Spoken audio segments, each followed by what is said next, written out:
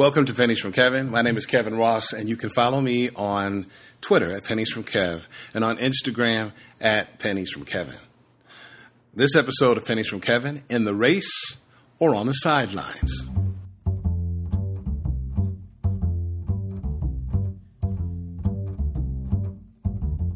Now, in life, there are no guarantees, but a whole lot of conditions, sacrifices, compromises, and some blessings.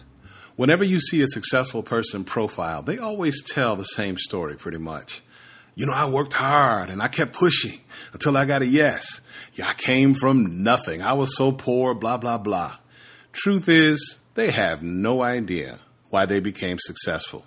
Because on the other side of that, there are many people who have worked 3 times as hard, were 3 times as poor, and had 3 times the struggle, who were shown the door. And others, conversely, who were just in the right place at the right time, who did nothing, no work, no drive, no struggle, no history, but they're still successful just because they were in the right place at the right time.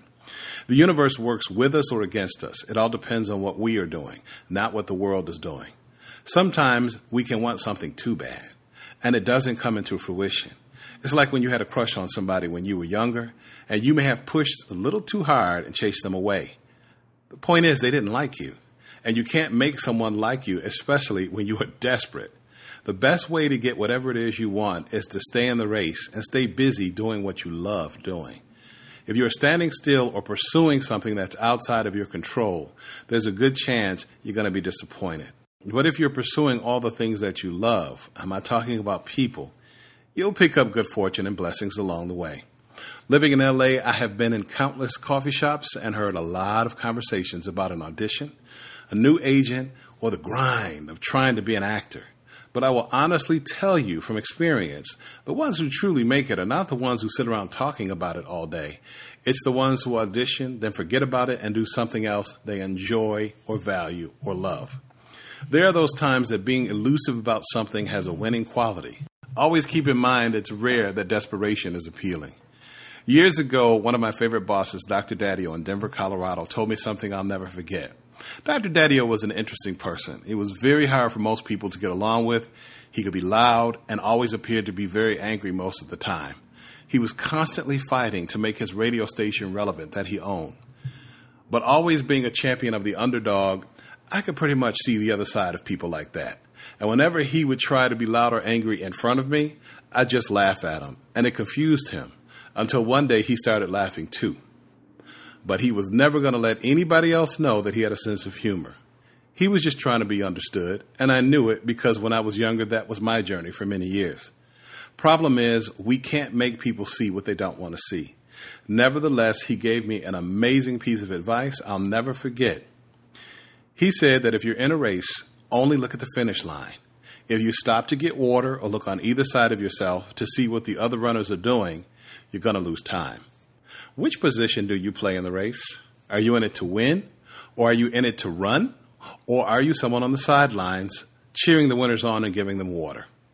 If you're in it to win, give it your best shot, stay focused on the finish line, and do what you need to do and move on. But if you're in the race just to run, and you're just going to dwell on it and what you did wrong, the bad weather, too many runners, when you fell, etc., then that's going to be your fate. Or you may just be the person who is content by being on the sidelines and assisting those who are in the race. Whatever your position is, do it and do it well. There's nothing wrong with either position. Just know which one that you play. One final thought. I'm sure you've heard that if you're the smartest person in the room, you're in the wrong room. That's very true. That means you're not moving, but you're standing still waiting for something to happen that's not going to happen. The only thing that's guaranteed is you're going to get old. So change course on the things that you no longer enjoy and create a new life for yourself. It's one thing to be the smartest person in the room, but what's even worse is when the room belongs to you and you built it. In other words, when you keep inviting the wrong guests to be in your space and in your life, people who are never going to go anywhere and never going to do anything, and they're only there to complain and drain the air out of your room. Perhaps it's time to stop throwing the party and start going to a few that make you uncomfortable where you don't know anybody. That fear, trepidation, and resistance means you got on the boxing gloves and you're ready to accept a new challenge, where the outcome is still going to be better than the income, because now you have a 50% chance of improving your situation. This is Pennies from Kevin. Follow me on Twitter at Pennies from Kev or on Instagram at Pennies from Kevin.